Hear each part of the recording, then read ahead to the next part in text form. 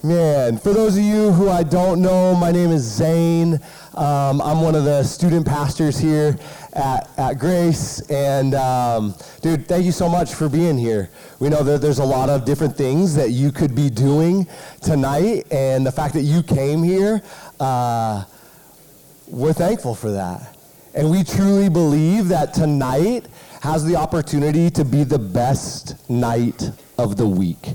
And the reason why we say that is not because we think that it'll be more entertaining, not that we think it'll be more like fun in the typical sense that we think of it, but because we believe that community happens here. We believe that there's a group of people who come and who long to know more about Jesus, and we believe that he actually has something to do with our life here today.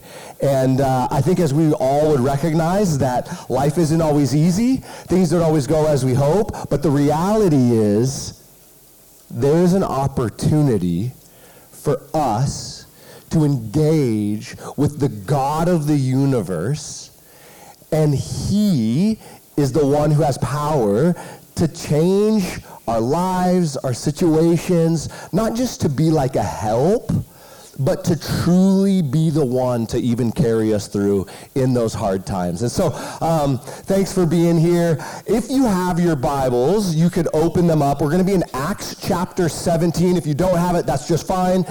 Most of it will be up on the screen.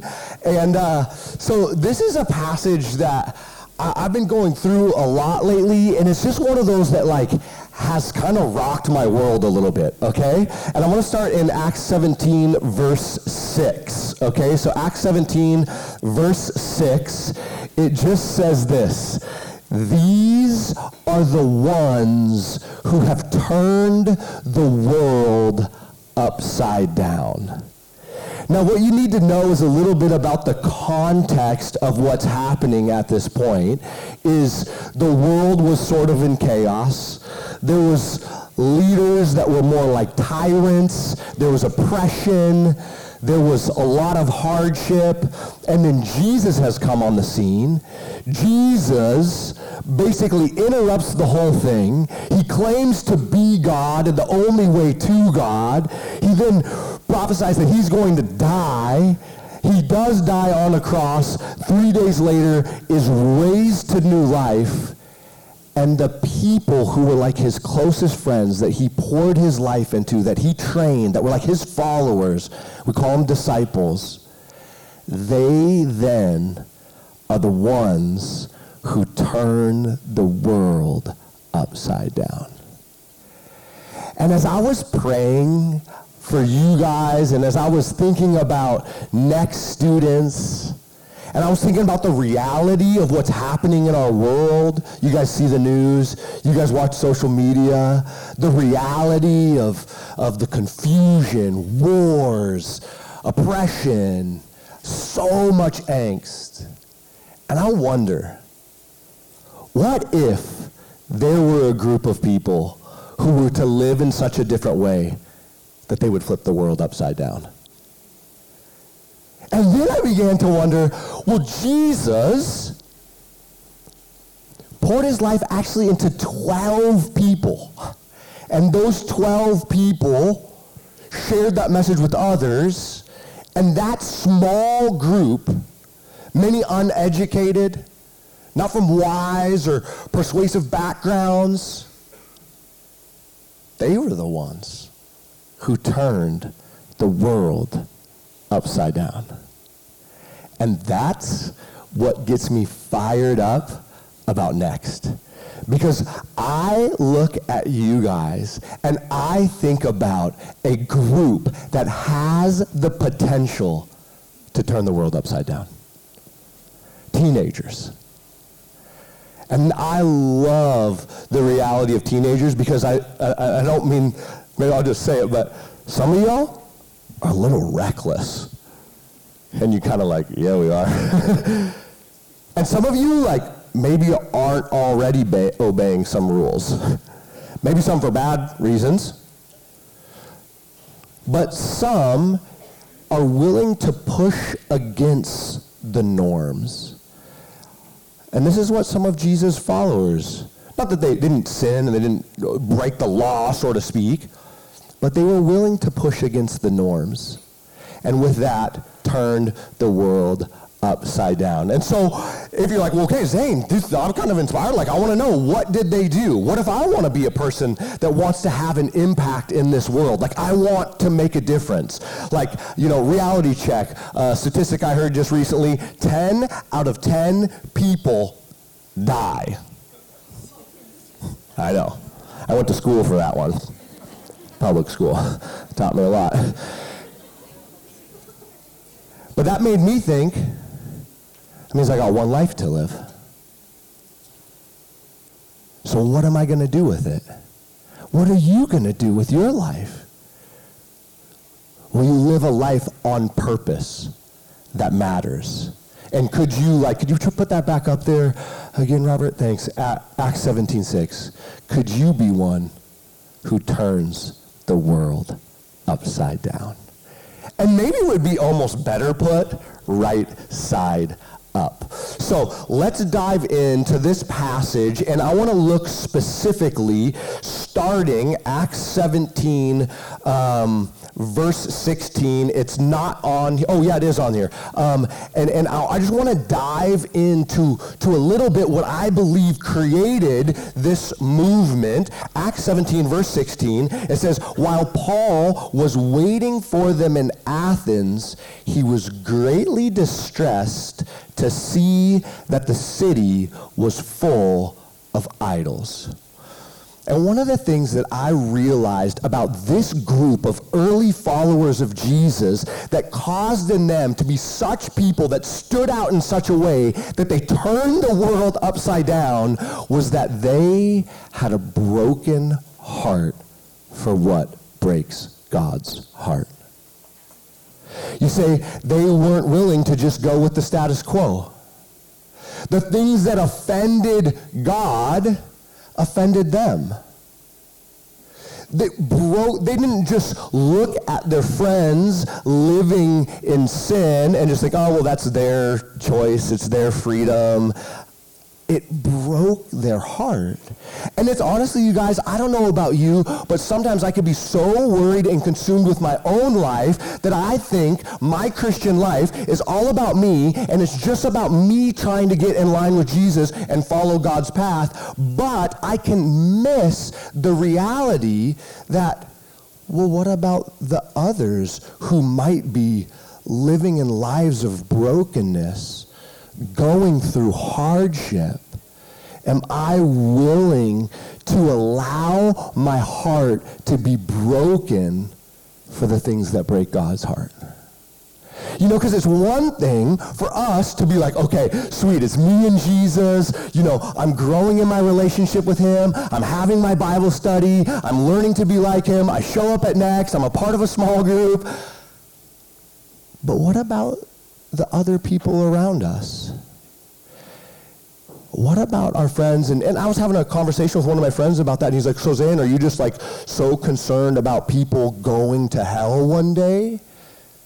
And you just want to rescue them? I was like, no. I mean, yes, I'm concerned about that, but I'm not just concerned about the hell that many people will one day go to. I'm concerned about the hell that many people are walking through. And I know that because that was my story. 6th grade, I started smoking. 7th grade, I was drinking. By 9th grade, I was doing drugs. I didn't need people to tell me about some end destination where life would be terrible. I was experiencing a reality that was terrible with no hope. And so I've now recently been like, God, I want to have my heart be broken for the things that broke your heart. And I think this is one of the catalysts, one of the beginning, the start, the platform, the springboard to be a person who's one who turns the world upside down. Is to have a heart that breaks for the things that breaks God's heart. And then what do we do about it? Well, let's keep reading what happens here in Acts 17. So it says that Paul's heart is broken, but look what he does. Let's skip down to Acts 17. I don't know if it's going to be on there. I think 23 will be on there, but I want to start in 22. It says, Paul stood up in the meeting of Areopagus, and he says, men of Athens, I see that in every way you're very religious. For as I walked around, I looked carefully at your objects of worship, and I even found one with this inscription on it, to an unknown God. Now what you worship as something unknown, I'm going to proclaim to you. So Paul walks into this place. He sees his heart's broken. These people do not know God. They do not know Jesus. They're living in a way that's totally apart from him. They're following false philosophies and ideologies. And Paul takes a stand. And it made me think of, so when I first moved here, I moved here from Winter Park, Colorado, so snowboarding was my life, and one of my favorite places to talk to people about Jesus was out on the slopes. Specifically, I loved sharing Jesus with people on a chairlift, and the reason why is I was like, yo, I got a captive audience. Right? You're like 60 feet up in the air. I'm like, they got one of two choices. They can listen to me talk to them about Jesus, or they can jump. And they're going to meet him face to face. No. And so we would go out and like teams of two, and we would go out and we would snowboard, and then we would talk to people about Jesus on the chairlift. And but then I was like, okay, I moved to Minnesota, and it's like everything's a tow rope. I'm like, all right, this is not going to work as I had planned. And so I was like, well, I don't know, what was like, Minnesota culture. And I got introduced to hockey. And I was like, okay, like I think I could get into this. So I showed up at one of the local community centers, and I was like, I got some hockey gear. I had some ice skates. I had a hockey stick, and it was like, bring pads. And I was like, pads? So I brought my skateboard helmet and my mountain bike shin guards. I'm like, yo, I'm here to play hockey, And these dudes were fully decked out, and they were like, literally, a full-on brawl broke out at the community center over pickup hockey. And I was like, yo, this is real, You want to go find, like, the sinners to tell about Jesus? Go to the hockey rink. And so I then was like, I'm joining a team. I got really into this, and there was two different types of like leagues that I had found. One was FCA, so Fellowship of Christian Athletes, and I was like, oh yeah, that's rad. But I honestly felt like, yo, I'm a pastor. I travel and preach. I don't mean to say this bad, but like I'm around Christians a lot. And I was like, I need to be around some people.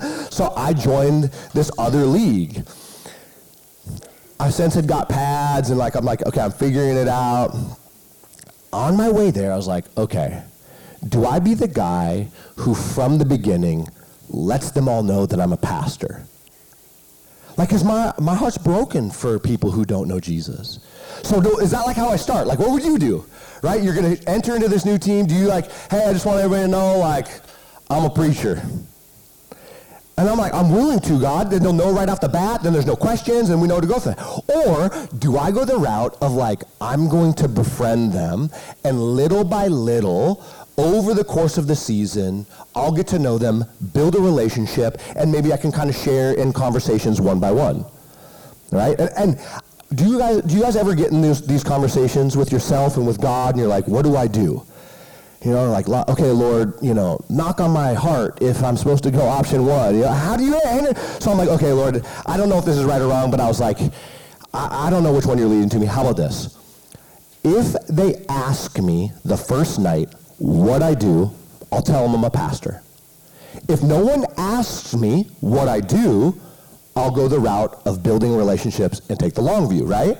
So, I didn't do really good on the team. I just kind of like, okay. I did score one goal that season for the opposite team. Yeah. So I was like, y'all, I'm probably not getting any callbacks from the coach on this one, playing. Anyways, so the first night though, I'm waiting. Here's my big thing. Like, are they going to ask me what I do? We get back into the locker room. I didn't know. It wasn't just this community league. It was literally formerly called beer league hockey. And these guys break out a cooler and they like crank the music, and it's like midnight when we get done, and they're like accountants, and they like took off their suit and tie to play hockey, and they are just like getting after it. And I'm like, what is going on right now in front of me? And they're like, yeah, one of the guys sits right next to me, slams this beer, and goes, Zane, you did pretty good out there. What do you do when you don't play beer league hockey? And I was like, well, that's what I asked for. So I go, I'm a pastor. Yo, it was like the music came to a screeching halt. You could hear the words echo off the cement walls. He was like, pastor, pastor, pastor. Okay, I'm just quoting him. It literally, everybody went, and looked at me, and the homie right next to me, I'm just quoting him, he goes, Jesus Christ. To which I go, yep, that's the guy.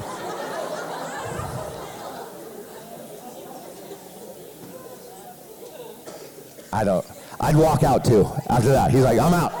He's like, dude, that Zane guy is the only, I'm out of here. Oh, do you ever have those moments where like words get back in my mouth, right? Am I the only one? I'm the only one. Okay. So, and he literally is like, oh, and he like turns his back, literally. They crank up the music, and no one talks to me. And then I was sitting there in a locker room full of dudes, but yet all alone. And I was like, man, Lord, I signed up for this team to like be a witness. Like the reason why I picked this community league was because I wanted to tell people about Jesus. And I blew it. And now nobody wants to talk to me. And afterwards, they like all go out to the parking lot and they continue to hang out and the party and whatever. And I was like, maybe I'll just go out and hang out, I guess, and sat in one of the lawn chairs, and I just sat there. No one talked to me. And then a guy from one of the other, because all the teams go out there, and a guy from one of the other teams, no lie, you can't make this stuff up, comes walking across the parking lot holding a six-pack, and on it is a picture of this dude dressed in all leather, shredding a guitar, and it's Jesus as an 80s rocker, and he goes, hey guys, check this out. It's called, literally, Jesus Christ Rock Superstar. And he goes, Jesus Christ Rock Superstar. Anybody want to try one? And everybody on my team is like, oh, what's Pastor going to say now, right? And everybody looked at me, and it was in that moment, and I don't know if this was what was right or whatever. I was like, well, if I was going to have one, that'd be the one. And my team was like, what? Ah! And they just started laughing. And after that, all of a sudden the walls broke down, and we started a relationship. Now, here's the deal. My guess is all of us have been in situations, whether it be on a sports team, whether it be at a lunch table, whether it be hanging out with some friends at a movie, over at another friend's house, and you're stuck with the decision of how do I represent Jesus in this place? I'm not saying I did it perfect, but my heart was for them, and my heart was for the gospel. And that's what I want us to step out into. And I wish I could give you the checklist. Like, okay, just do this, and it'll always go well. From my experience, it doesn't always. But you know what I began to see on that team?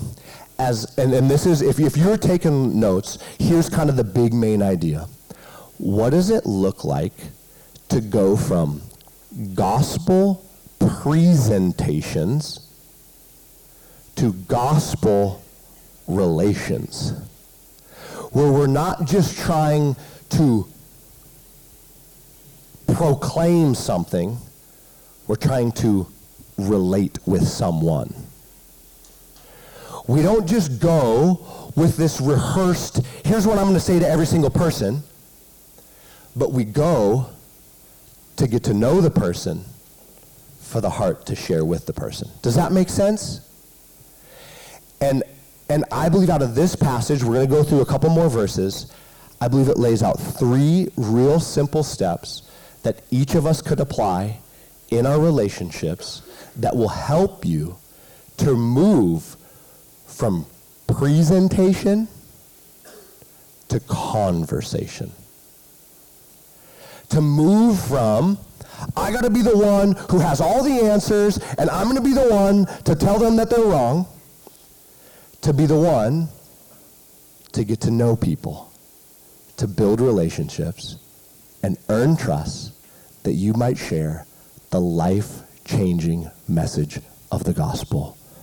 And maybe you too would be one who maybe doesn't turn the world upside down, but who turns the world upside down for that one person. So let's look at what Paul does. First, 17 verse 23, we just read it. Paul says, "For I walked around and I looked carefully at your objects of worship. I even found an altar with this inscription, 'To an unknown God.' Now what you worship as something unknown, I'm going to proclaim to you." If you hear what Paul does, he essentially learns about what they value. What I've labeled this as ask. Paul is asking questions of what they believe. What if our desire to share the gospel started with learning things about others? That rather than us going in with, I'm the one who's got something to say, we go in and we say, actually, I've got something to learn. Have you ever heard the quote, people don't care how much you know until they know how much you care? I'll say that again. People don't care how much you know until they know how much you care. And I think when we ask questions of people, when we're genuine, when we want to know about them, it opens up their life and they say, you really value me. This, for me, let me just get real practical. And this is like, I'm exposing myself to show you how broken and self-centered sometimes I am. Sometimes I'll walk into a room and I wonder, do people notice me? You walk in and you think, oh, you know, do they see me here? And I'm trying to shift my perspective when I walk into a room now, rather than say, do people notice me, to say, who can I notice? And it's beginning to take it off of me and to look towards others. And so Paul did it in a way when it says he walked around and he looked carefully at their objects of worship. Basically, that area was Areopagus. There was all these false idols. So it was like statues and all these tributes to all these false gods. And it says in verse 22 that the people just stood around and they talked about all these different philosophies. And Paul goes and he learns about what they value. He spends time getting to know their culture before he gets up to his presentation. So maybe practically for you, this could look like asking your friends questions, getting to know them, what they value, what they love, what they like, what brings them joy, what brings them pain. What are the things that they value? Maybe even what they believe. Asking them about their faith. Maybe you're like, well, they're not a Christian. Well, maybe they're spiritual. Maybe they just have some idea of where God came from. Maybe they don't believe in God at all. Ask them why and get to know. And then, let's keep going. Acts 17:22. From there, we admire. It says, Acts 17:22, it says, Paul stood up in the meeting of Areopagus, and he said, men of Athens, I see that in every way you are very religious. Okay, pause here for a second. Let's leave this one up here for a second. He sees all these like statues to false gods They're worshiping idols. And Paul walks in and goes, hey, I see you guys got all these false gods and all these statues and these idols. You guys are really religious. This is like a little bit low-key of a compliment. I'm like, wait, what?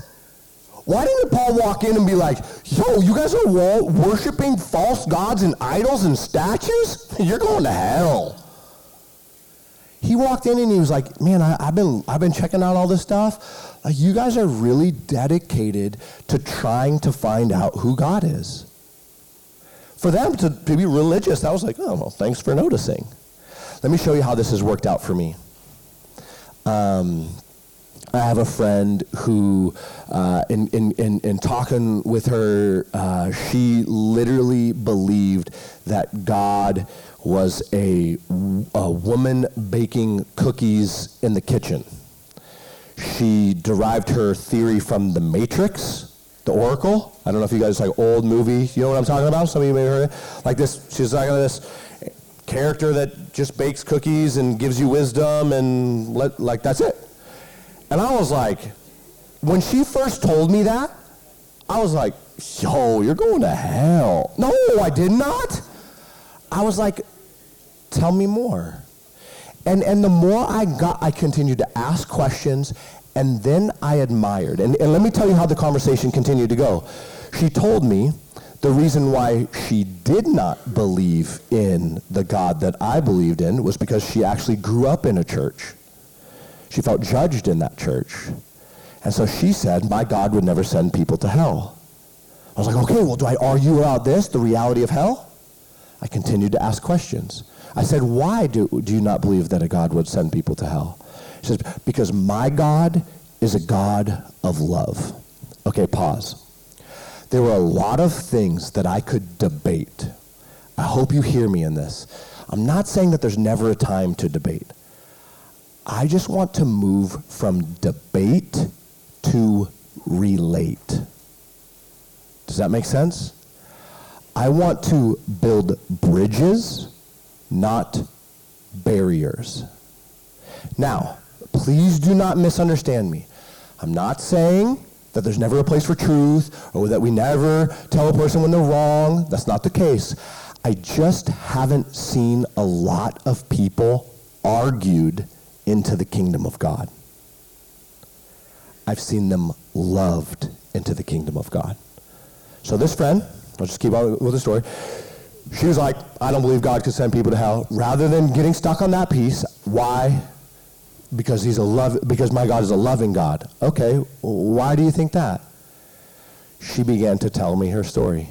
One day she was locked in the bathroom at her youth group, felt so judged by the other kids that she was like, my God would never be a part of this, and she made up her own theory of who God was. And so I admired that one piece. I too don't think that is God. People who are judgmental and who locked you in a bathroom and told you just all the wrong things about you. I don't think that's God either.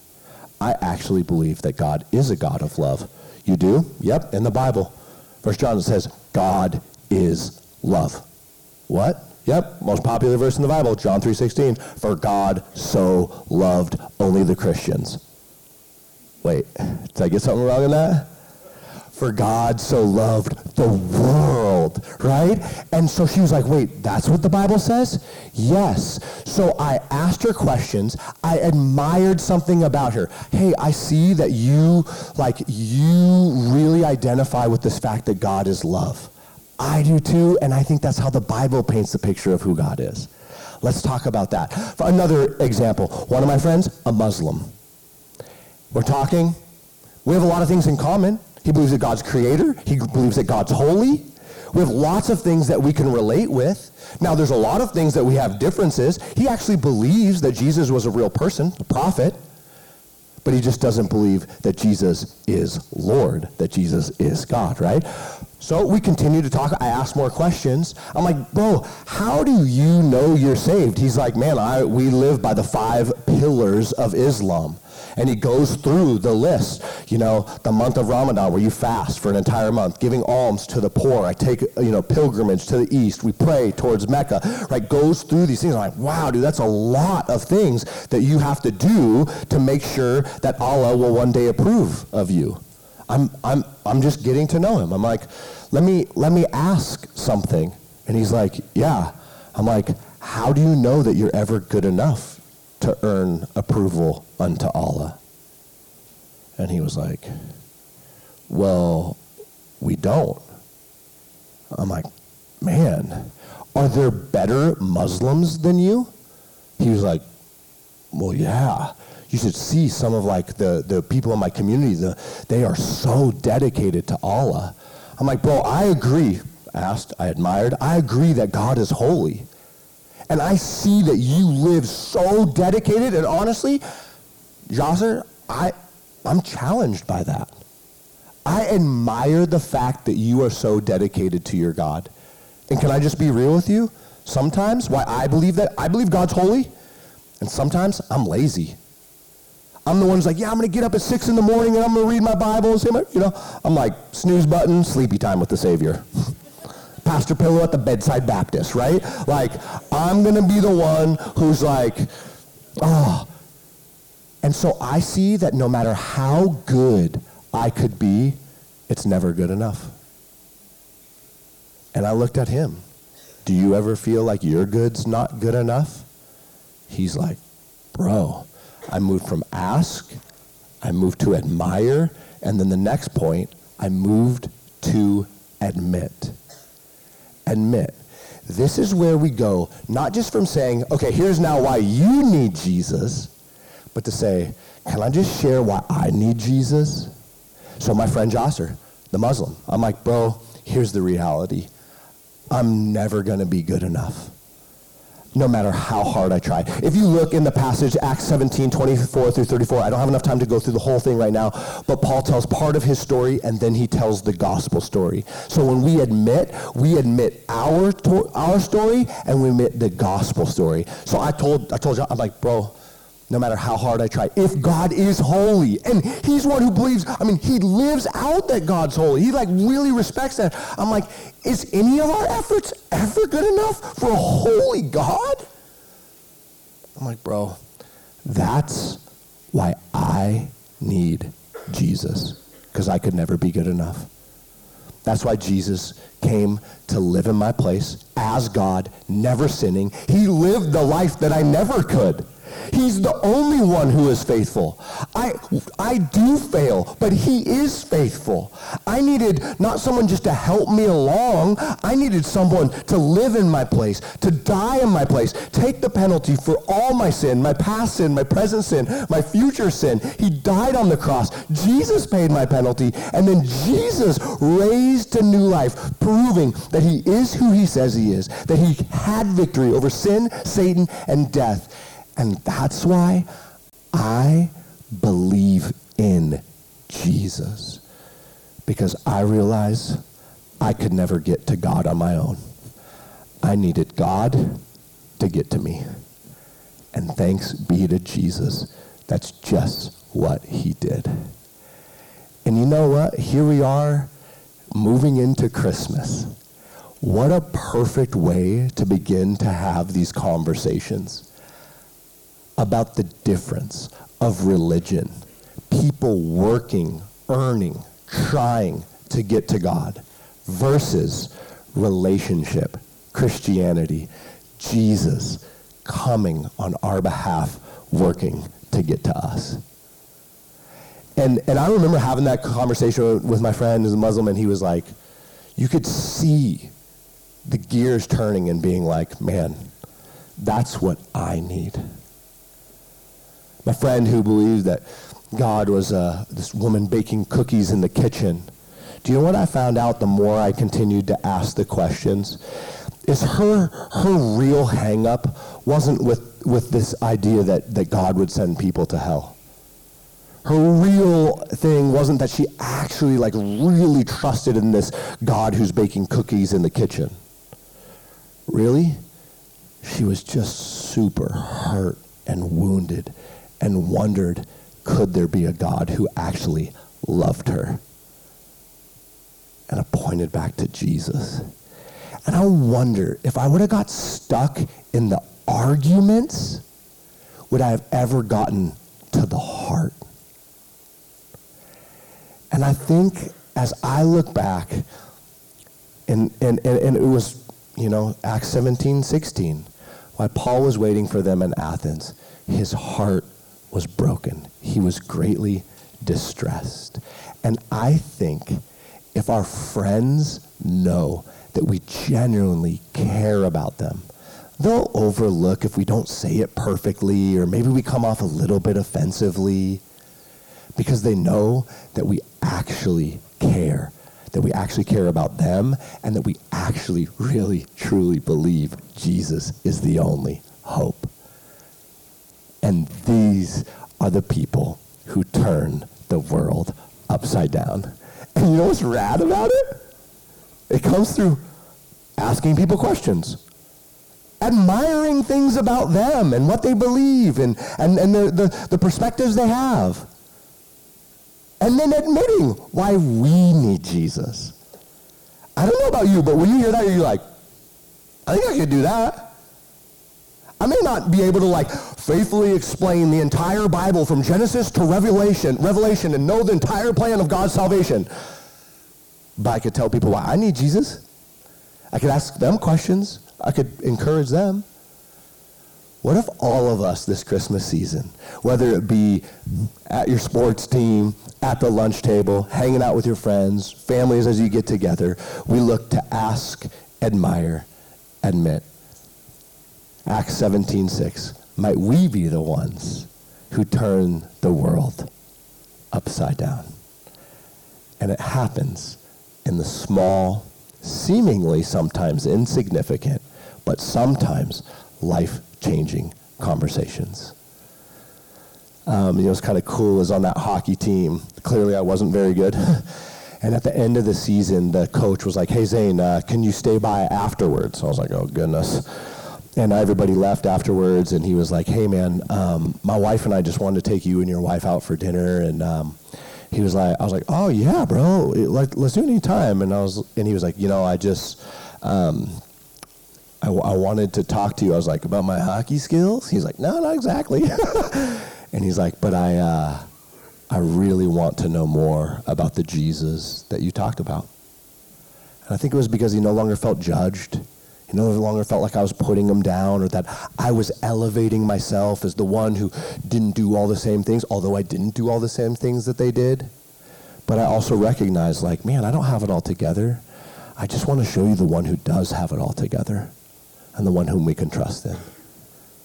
So, Father God, maybe even right now, we would be open, Lord, to say, is there specific people, is there specific opportunities that we could look to have gospel conversations? And with heads bowed and eyes closed and no one, looking around, hopefully not disturbing the people next to you, maybe I just want to give you a moment.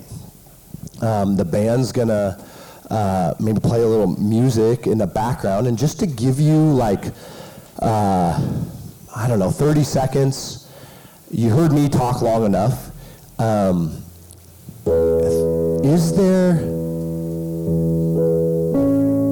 Is there someone in your life that you could ask some questions to? That you could admire? Maybe you're like, dude, what do I admire about what they believe? You could admire who they are. And that you could admit why you need Jesus. Maybe it's a friend, maybe it's a family member, maybe it's a coworker, maybe it's a teammate. And just ask God, is there a name? And maybe he's going to put a name on your heart. Begin to pray for that person. Begin to pray for an opportunity. Again, I'm not saying that you're going to be the one to save someone. You're just going to start a conversation and watch God do the work. And then maybe take a step. Maybe your step is to text them and say, hey, could you meet for coffee? Maybe your step is to write their name in the front of your Bible, your journal, and just begin to pray for them. Maybe it's to set a reminder on your phone to pray for them every day at a certain time. Mine goes off at 10:10 every day. John 10:10. Jesus says, thief seeks to steal, kill, and destroy, but I've come that you may have life and life to the fullest. So at 10:10, I pray for friends and people that don't know Jesus, that they would come to experience that life. Maybe it's like after this, you're like, yo, I need to call somebody. Maybe tomorrow at school, you're like, yo, I need to, like, face-to-face. I've been a terrible representative. I've gone around judging people, telling them why they're sinners, telling them why they're wrong, telling them why they're going to hell. Man, maybe I need to start a relationship, get to know someone, ask them questions. So, Father God, we thank you for Christmas and the reality that you sent your Son to live in our place, to die on our behalf, and then to be raised to new life. That now we, empowered through your Spirit, may be the ones to turn the world upside down or right side up.